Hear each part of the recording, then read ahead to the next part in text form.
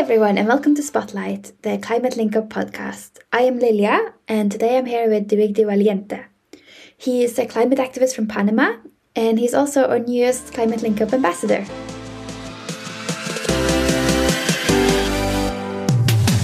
Hey, Divi. Hello, how are you? Hope everyone is fine. Greetings from Panama. Thank you so much for being here today. Could you start by telling us a little bit about yourself and your background? Well, as you said, my name is Diwi Di Valiente, but it's way easier to call me Diwi, like Kiwi. And I've been working in climate change for over 7 years already. I was one of the first climate activists in Panama, and I have been leading an art movement that aims to make awareness of plastic pollution and climate change, specifically within indigenous communities in Panama. And you're one of the Guna. Can you tell me a little bit about the history and culture of this people? Yes, well, I belong to the Guna indigenous people from Panama. The Guna are located not only in Panama, but also in Colombia. But in Panama, we happen to be the first documented case of an indigenous group that is forced to move because of the rising tides due to climate change. We have been a very strong ethnic group over the years and over the centuries. When the Spaniards came to America, our ancestors, our great grandparents and great grandmothers were able to survive and to hide, and in some cases make partnerships with the conquerors so that our culture could survive. And in 1925, we had a revolution against the Panamanian government, and we declared our independence for over 2 weeks. Afterwards, we became part of Panama again, but the Kuna people have been one of the most autonomous indigenous groups in the world. Ah, that's interesting. Thank you. And what's the language that you speak? We speak Dulegaya. Hmm.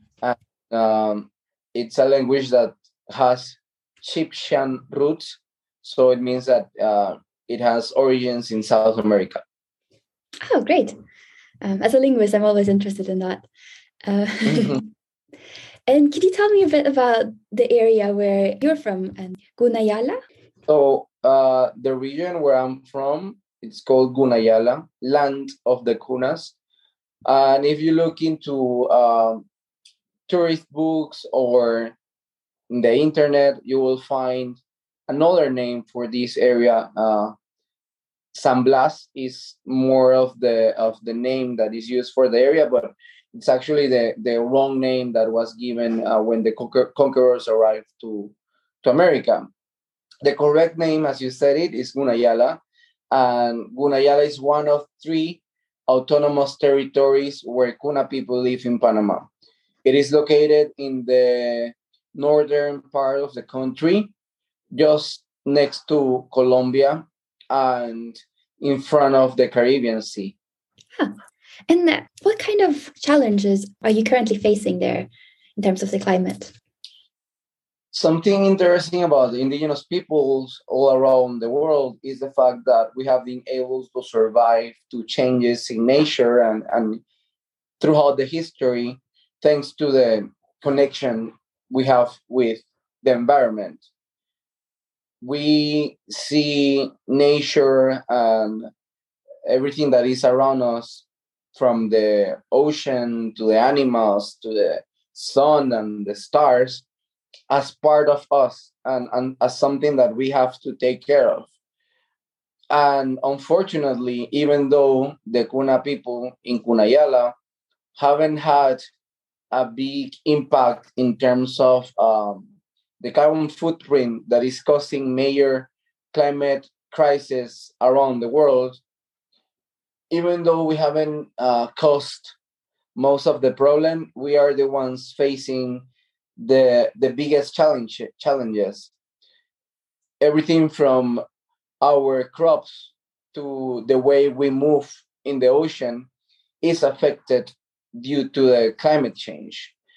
And nowadays, there are some islands that have to be um, moved, basically. Like people that live in islands have to rebuild their houses and change their whole lifestyle, even though they didn't cause climate change. So, one of the biggest challenges we have right now is the fact that we have to move and there are no facilities in mainland, or we are not prepared to live in the cities because we don't have the same cultural beliefs or education systems. um, so now that we have to move and find another way of living, we're also facing biggest challenges that are more related to the economic and the social aspects of being basically migrants because of climate change. I see. And currently, with the situation that you're facing, what do you see as the ways that people can help counteract this, both on a local level and globally? Of course, globally, we know too well what should be done in terms of preventing climate change, but too little is done. I think we have to be more informed about the causes of the problem. And this is for everyone at a global level. Like, climate change is not something new. Scientists have been warning us for over decades. And the problem is that we haven't been, or at least the problem in my views, is that we haven't been able to effectively communicate what are the sources of the problem and how we can actually promote a lifestyle that can allow us to survive as a whole species. Because even though it's now the kunas, the ones that are facing the biggest problems and the biggest challenges, at some point, everyone in any major or small city will be facing huge problems as well, unless we don't change our consumption patterns and our um, lifestyle that take everything for granted and do not take into account that the resources that we have in this world are limited. So I would say that we have to first like educate ourselves, understand how our daily actions can uh, make the problem bigger, or how our daily actions could help diminish the problem. And also, like, we should make responsible uh, the big companies, of course, and politicians for everything that's happening. But if we don't take care first of the little actions that we can have in our daily lives, then it's going to be very hard to find a solution for the problem. We do have to, especially in Western societies or in big cities, we do have to be aware of the way we move, of the way we eat, and try to make these small changes that then can lead to a bigger change into the market.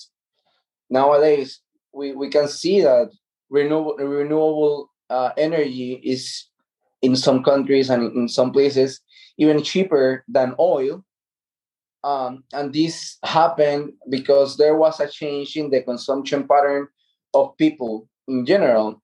So I believe that we can still promote the same, and we have to be more aware of the way we eat and how these foods are are produced, and how vegetables and fruits are produced in order to get to us. And of course, we have to we have to try to buy local and to buy seasonal. Um, and in terms of moving ourselves, we have to be aware that uh, trying to avoid fossil fuels and using renewable sources for transportation will make a huge impact in the world.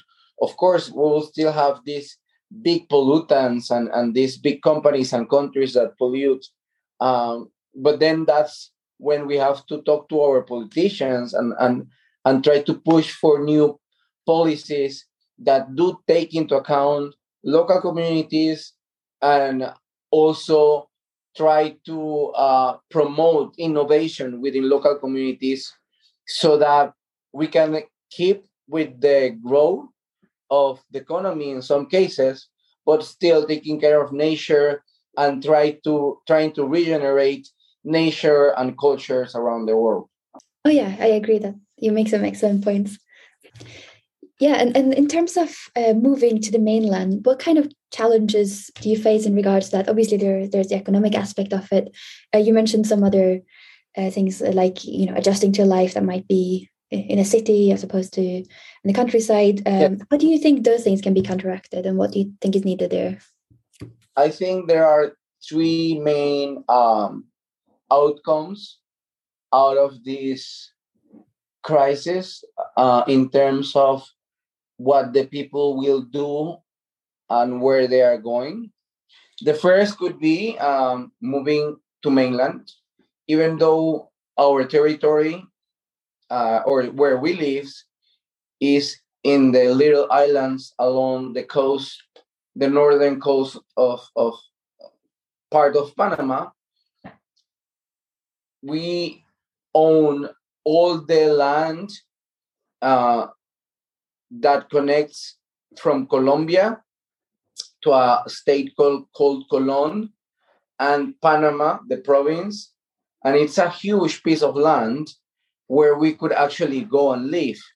The problem is that the area where the Kuna people could move is so pristine that we will then cause a big unbalanced in the environment, because these are areas that probably were visited by some hunters once a month, but the fact that a whole community of 3,000 people will move or could move to the middle of the jungle, it's very pressing on the local ecosystems. I'm talking about lands where there are jaguars, where there are harpy eagles, quetzals, and the fact that they are still there is because no one has lived there for centuries. And we have protected those lands for centuries as well. And now we're facing this very difficult decision of maybe moving there. But at the same time, there is no electricity, no drinking water facilities, not a single waste management system in place, not even in the current islands where we live. So this would be very challenging, and I think it could be very problematic. There will be new diseases for sure, because the people normally are not living there because of the diseases that currently exist as well. Mm-hmm. Well, and then there is this second option that would be to move to big cities or to villages in other parts of the country. And this is something that has been happening over the last decades. And for example, my grandfather moved to a city 50 years ago, and my grandmother stayed in the island, and that's why I was able to grow with a very strong cultural background from my grandmothers. However, many of the families that move to the cities end up losing their cultural values and their language, and it becomes a very complicated problem as well. So the fact that people can move to the cities could also mean that we're going to lose our culture.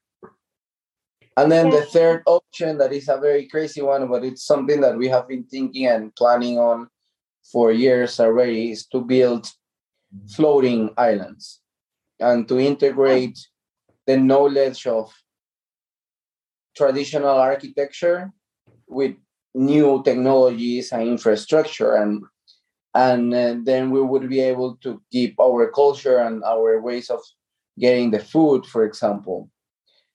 But we're going to be able to maybe create new experiences for tourists. and we can develop research centers. We could collaborate so much with the Western world, and I think that's very utopic, of course, but we're not that far from achieving that. That sounds really exciting. Has something like that been done anywhere else, or is it completely new? Not like that, but I mean, in Holland, they built floating houses at the time. So it has been done, In Bolivia and Peru, there are some indigenous communities that have built whole islands also from traditional materials. So it's not something new, it's something crazy, but I would say it's the kind of ideas that we do need to develop further in order to find solutions to the problem. And what do you see as necessary in order to achieve that dream? The main thing would be financing. I mean, I've been working on prototyping these with my own resources, and let me tell you, it's not cheap. But if this would be, for example, something that the Inter-American Development Bank or the World Bank or any of these big institutions is actually willing to work with and the communities, then we could like pass from just what we have been doing over the last 5 years in all COPs, which is talking, and now it's time to set up projects and start providing deliverables. Yeah, exactly. And could you tell me a bit about the organization that you founded? It's called Burvigan. Is that correct? Yes, it's called Burvigan, and it means kids in Guna language, in Dulegaya. We are an organization that is using arts as a means to communicate the effects of climate change and plastic pollution. And we conduct different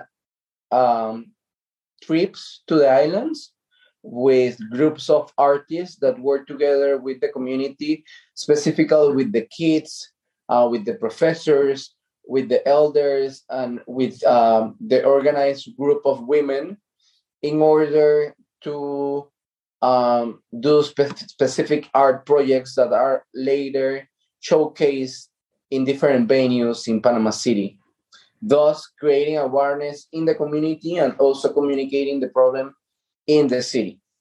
That sounds really great. And why did you choose this particular name? Well, it's a word that means children or kids in our language. And we believe that through the children, we are actually able to reach the parents and start changing their life patterns that are not in line with a world of sustainability. And what is the role of art and storytelling in your organization? Yeah, the main goal of our organization is to make awareness of climate change and inspire action. And we do that through arts, because even though there is no language or you don't need to speak, sometimes art do make you move and connect emotionally with something. And for such a big problem as climate change, we do have to connect people with the problem and make them feel that this is something that is going to affect them in the future. Yeah, it can feel very far away, all the way over here in Europe, I suppose, sometimes. Exactly. Yeah. And what are your hopes for the future of the children of Playón Chico? Well, I come from an island called Playón Chico in Panama, in the Comarca Gunayala, in the Gunayala Autonomous Indigenous State. And I want for the future kids of my island to be able to have a culture like the one I grew up with. Yeah, that's great. I hope you'll be able to achieve that.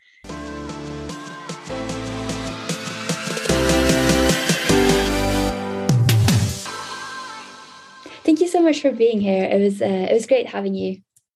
No, thank you. And it's a pleasure to be part of this podcast. And if you want to contact me, find Burwigan online or even my social accounts and send me a direct message. I will be happy to answer. We'll put the links down in the description box. Amazing.